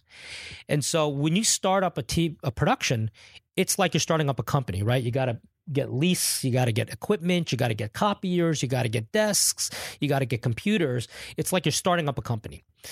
And we would have like 3 or 4 shows on at the same time, but we could not get leases because everybody wants a long-term lease. You can't do a long-term lease. So you're always looking for short-term space. So I would be going to like 3 different physical locations to oversee my shows. I was like, this is insane. So I said, why don't we just bite the bullet, take a risk. We'll rent 25,000 square feet of space. So we'll always have space to produce.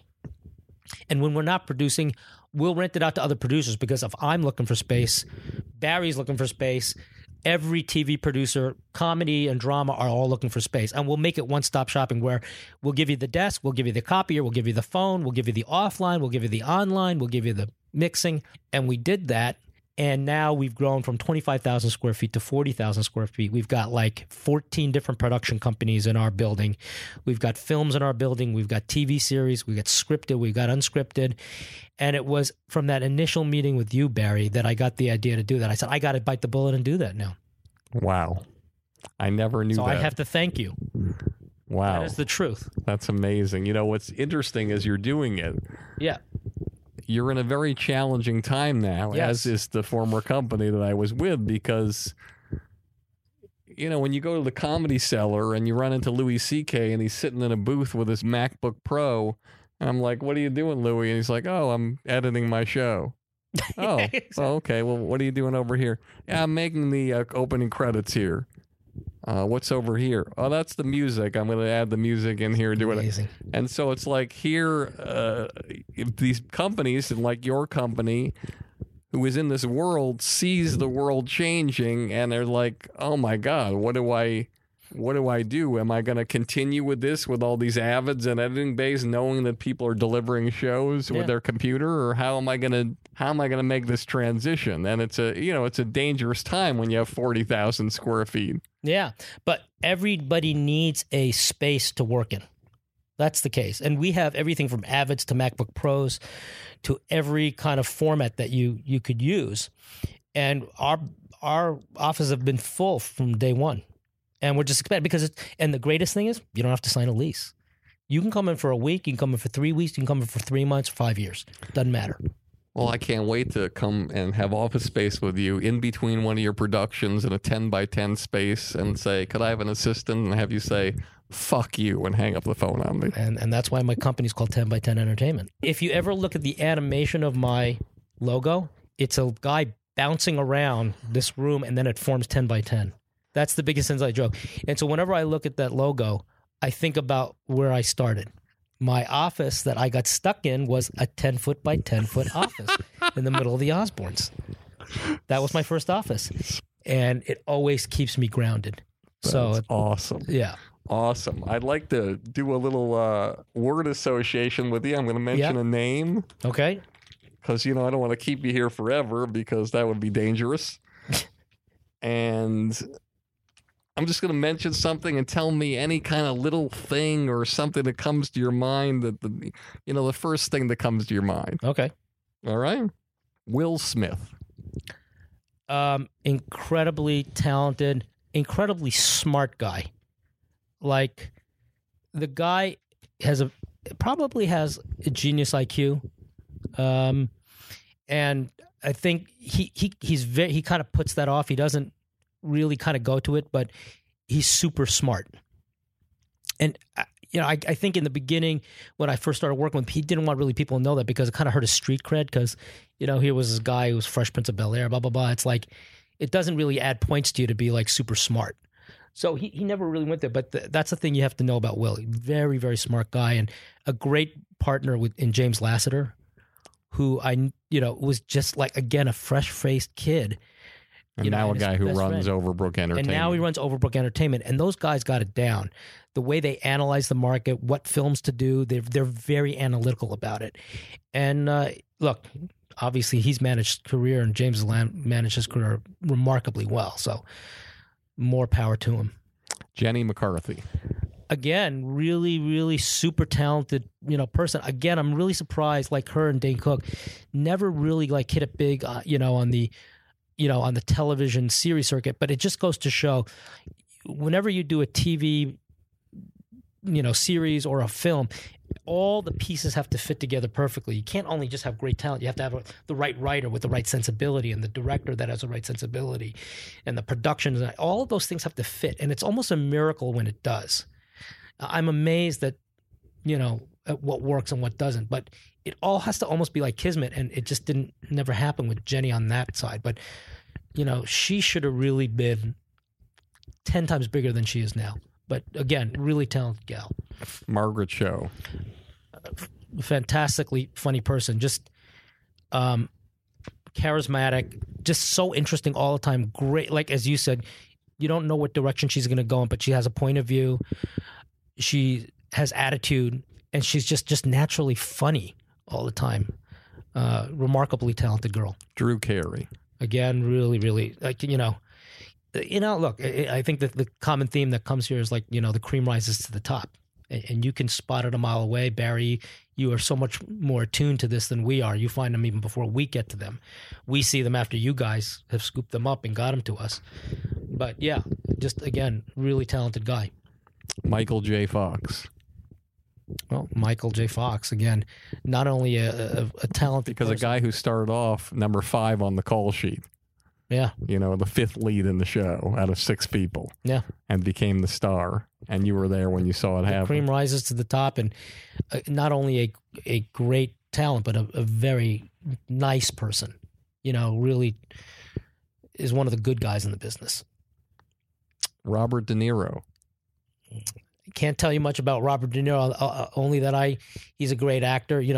This Joy movie is something that, I set up at Fox and developed the script for a couple of years and, got everything set. And then when David O. Russell came in, that's his phase of the project. So, don't complicate winning, right? Isn't that a famous saying of yours? Don't complicate winning. Don't complicate winning. Cosby. Well, it's a tough one, Barry. And I'm not really sure. I mean, I'm just so confused right now. I mean, he was great for me. He was such a wonderful mentor to me.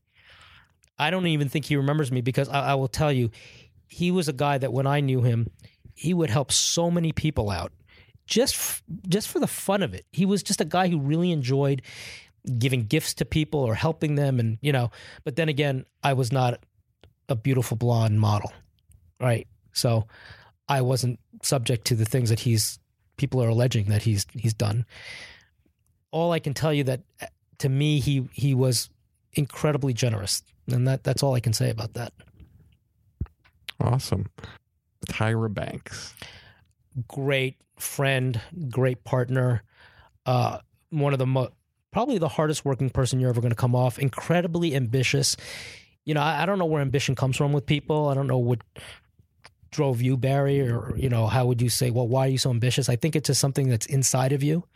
And I think with Tyra Banks, it burns inside of her. Really super ambitious, incredibly hardworking. The woman never stops. Very, very smart. She ended up going to the Harvard Professional Business School late in life, like only a few years ago. She graduated like 2 years ago with a Harvard business degree. This woman didn't go to college.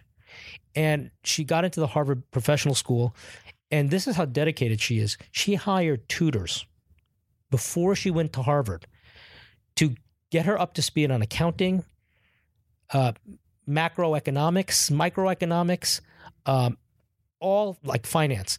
So when she went in, she was basically blowing the other students away. Her professors, they were like so impressed with her. They were like, I can't believe how like focused and laser focused you're on this stuff and how smart you were. It's because she prepares. I mean, you would never have guessed that about her before you met her. You just think, oh, she's just like, you know, the silly model. And when I first started doing Top Model, I really thought it was a vanity title for her, right? She wouldn't do anything. She was in there all the time, up till this very day, and she learned everything about about being a producer and learning how to produce segments and editing and all that kind of stuff by just sticking her nose in it. And she's a fully 360-degree producer now. Speaking of holy shit moments, tell us one story from America's Top Model. You don't have to mention names. Just tell us one thing that would be the highlight chapter of your book that no one would ever believe you experienced in your 22 cycles of that show. Something that happened that you just were like, I cannot believe what I've just seen. It's not a positive story. But again, it was another one of those stories where my career almost ended before it began. Or we were in Japan, and what happens with Top Model is we shoot everything in LA until like the last 5 episodes, and then you go to a foreign country. And then we finish the show in the foreign country. So we've gone to Italy and Greece and, you know, London and Paris and everywhere in the world. It's been an amazing run. And so one year we went to Tokyo. What happens when you go to Tokyo? You have to hire what's called a fixer in Tokyo. You have to get a local crew there to work with us, right? Because they know the marketplace, they know the vendors, everything. And we hired this guy who was like an expat there. And he turned out to be very sketchy. And basically, we forwarded him like ungodly amount of money to start production. Like, it's like, okay, you hire your staff, your crew, and blah, blah, blah. Basically, what that guy did was he pocketed all the money. So when we got to Japan, the crew had not been paid for like 3 weeks, and he was blaming it on us. He was saying, oh, you're not getting paid because they're not giving you the money. So we end up talking to this guy and like, what are you doing? He's like, well, you got to just give me more money and I'll pay him. I said, no. What happened to the X hundreds of thousands of dollars that we gave you? He goes, oh, that's gone. And so the crew comes to us. And so basically what happened was I said, look, I don't know what this guy's telling you, but he's screwing you. Like, what we want to do is we want to cut him out now. We want to deal directly with you. We'll pay you all your back wages. We'll pay you your present wages now. And we did that. And they believed us. They knew, oh, we were telling the truth, and this guy was like a scumbag. That guy got really pissed off. And he hired the Yakuza to try to take us out. Now, for those of us who don't know what the Yakuza is, why don't you tell our audience? The Yakuza is basically the mafia in Japan. And they're even more ruthless than the mafia here. So we come out of judging one night. It's 3 a.m. in the morning, and one of my judges is this guy, Nigel Barker, like this British good-looking guy. And we come into the parking lot, and there's like 6 Yakuza guys there, dressed in these suits and stuff.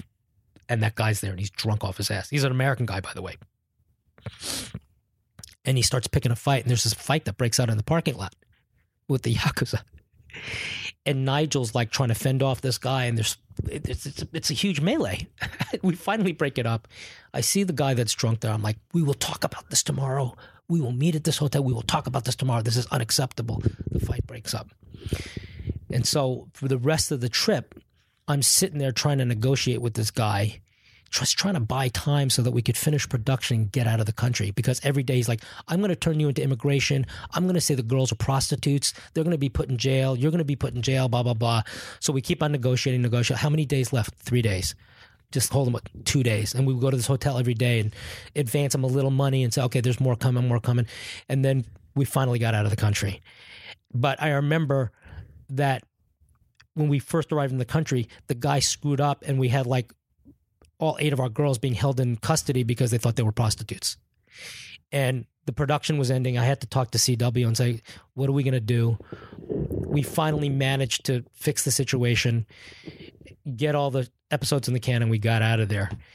But there's been a couple of dicey times with the show there and in China that's been crazy, where it's very corrupt and violence on the horizon.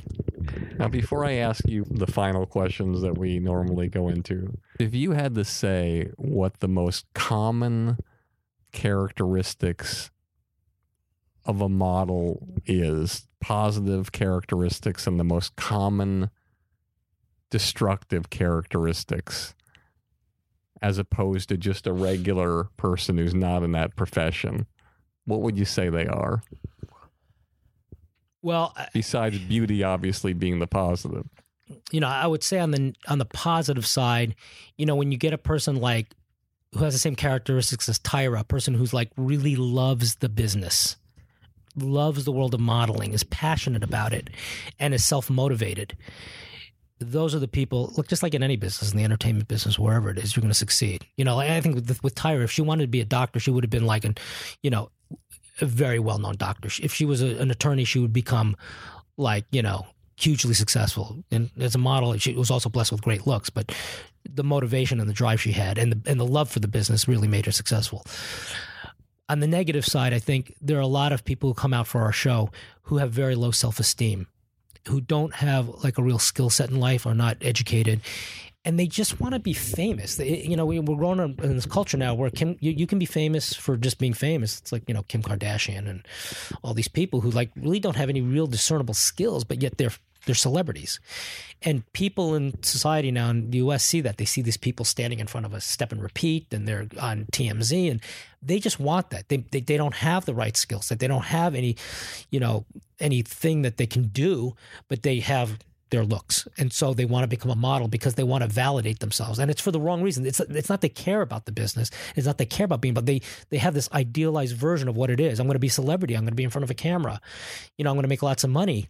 But they don't have a passion for it. All they do is they want to be famous just so they can validate themselves and say, see, I belong, I exist. And those people never make it. Got it. All right. Yeah. Besides what you've mentioned, your biggest, most memorable disappointment and how it fueled you. Well, I would have to go back to the time where I got into that fight on camera at MTV. And I remember after that, and I got fired, that I was with my first wife and 1-year-old daughter at the time, and we had a vacation in Mexico. This was planned before I had gotten fired. We went down there, and I was bitching and moaning to my wife, and I was saying, this guy was a jerk. He's an asshole. He's so unprofessional, blah, blah, blah. And she looked at me. She said, something, Ken? If you work in this business, you're going to have those guys every day of your life. You know it, Barry. You deal with those people every day. Absolutely. And she goes, and if you can't deal with that, you're going to have the shortest career in history. Your career is over now. And I remember they went to bed that night, and I sat on the beach from like 9 p.m. till 6 a.m. I just sat on the beach, and I just stared out at the ocean. I thought about what she said. And I said, really, it's not his issue. It's really me. It's how do I deal with authority figures? Because I had this problem with authority figures. And I still do, but I just channel it in a more positive way now. So I'm actually a very easy person to work with now. I mean, the one thing about me that people always say is like, I don't have a filter, and I am very blunt to a fault, but I deal with, my network and my partners in a much more healthy way now, because they are the client. They are the people that air it. You got to really, pay attention to them. You just have, it's not what you say, it's how you say it. And I've learned over the years how to say things in a more, let's say, politically correct way that engenders cooperation than dissonance.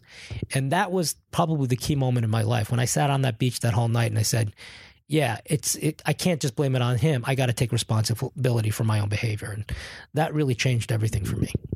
Your proudest moment professionally? Professionally? Mm-hmm.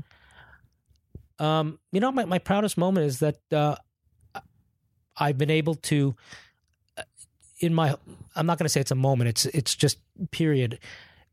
Top Model has given me the ability to just now develop and do creative things that I want to do. Right? It's given me freedom.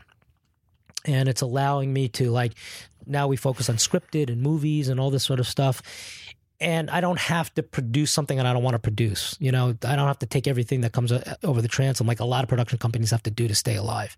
We have the luxury in my company to be able to develop what we want to develop. And that's how this Joy Mangano thing came up. And we have 2 other features that are about to get set up right now that I wrote. And, you know, we have TV series that we're setting up. But all those projects are passion projects for me. And I'm really grateful to that because there was... You know, there was a very famous thing that Brandon Tartikoff had said to me one time. Is like, he was a legendary network executive, worked for years being the buyer. So he didn't know the harsh reality of the business, right? And then he left his job and he became a producer. And he came up to me one day and he said he was really frustrated because I was at the network and he was pitching to me, which was bizarre. And he pulls me aside and he says, Ken, you know something, Ken, I love this business. I love making things. I just hate asking permission to do so. Doesn't that tell you everything? That's the business. Wow. Well, you know, as we know, when somebody else is writing the checks, you're not in control. Absolutely. All right, last question. What advice do you have for the young person starting wherever they are in Larchmont, New York, or wherever it is, who's you know, maybe in a cubicle somewhere or in a 10 by 10 office, wondering where their life is going to go and how to take the steps to have the kind of career that you have, and also speak to the artists out there you've worked with so many times and what they have to do to break through and create those holy shit moments to get somebody like your attention and to get to the next level on the other side of the camera. Well, look, I will say this. I think the entertainment business is, to me, the greatest business in the world. But it's only a great business for people who are self-motivated and have the discipline to really kind of make things happen for themselves. Look, Barry, you're the perfect example of that. That thing that you did at the Comedy Nest, you know, at Just for Laughs, you put your ass on the line. You put your money up on the line. That was completely out of the box. Everybody who succeeded in this business has stories like yours. Okay, I have stories like that. You have stories like that. Everybody does. If you're a comedian, you know what? The great thing about this time period right now is there's the internet. You can go out and you can create videos for yourself. You know, it's like Kyle Mooney did all the crazy stuff on, you know, with, you know, on the web, and that got him the attention of SNL and all that kind of stuff. You're a comic, you're an actor, you're an actress, create projects for yourself. Don't sit there and wait and say somebody's got to write something. Write it for yourself. Create a character for yourself. Get it uploaded. Get it viral. Go on Twitter. Go on Instagram. You know, do a Vine thing. You know, there's this guy who's doing 6-second Vines, this French guy that's like huge now. He's making millions of dollars. He was homeless a year ago. And so people are created off of the web now. Everybody, you scout for people off the web. Do that. But you have to create projects for yourself. You know, like I am now focusing my career on the scripted world. Nobody really wanted to look at me in the scripted world. He's an unscripted guy. But I just put my nose to the grindstone. We have all these projects now that are going. If somebody couldn't write the thing, I'll write it myself, and I'll get traction off of that. We're going to do a movie this summer, an indie movie that I'm going to fund myself, because I believe in it, and I know we're going to do it, and I know we're going to get a big deal out of it. So you have to be self-motivated, and you have to think outside of the box. You can't follow the crowd. You got to do it on your own. And if you don't, chances are going to work against. But if you're bold like Barry Katz and you do things on your own and just don't be afraid, fortune favors the bold. That's the famous saying, and that's true. Ken Mok, you were worried about coming here, and you were worried about being equal or better or in some ways comparable to the people on the show. And I don't. And you have exceeded all of your expectations, and you, Ken Mok, have the highest fucking expectations. Well, so that was incredible. Our audience is going to love it. Thank you so much for coming here. Thank you, Barry, the legendary Barry Katz. As always, if you like the show, please tell all your friends. And if you don't like the show, tell all your friends. This is Barry Katz with another episode of Industry Standard. They say it's the glory. I'll scream your name, put you on shoulders walk you to fame. You get all the money, drive that fancy car. All the people love you, 'cause you're going far. Life is for the dreamers, they have all to gain. It's never quite over till it all feels the same. You pick your own poison, dig your own grave down in the valley. A fortunate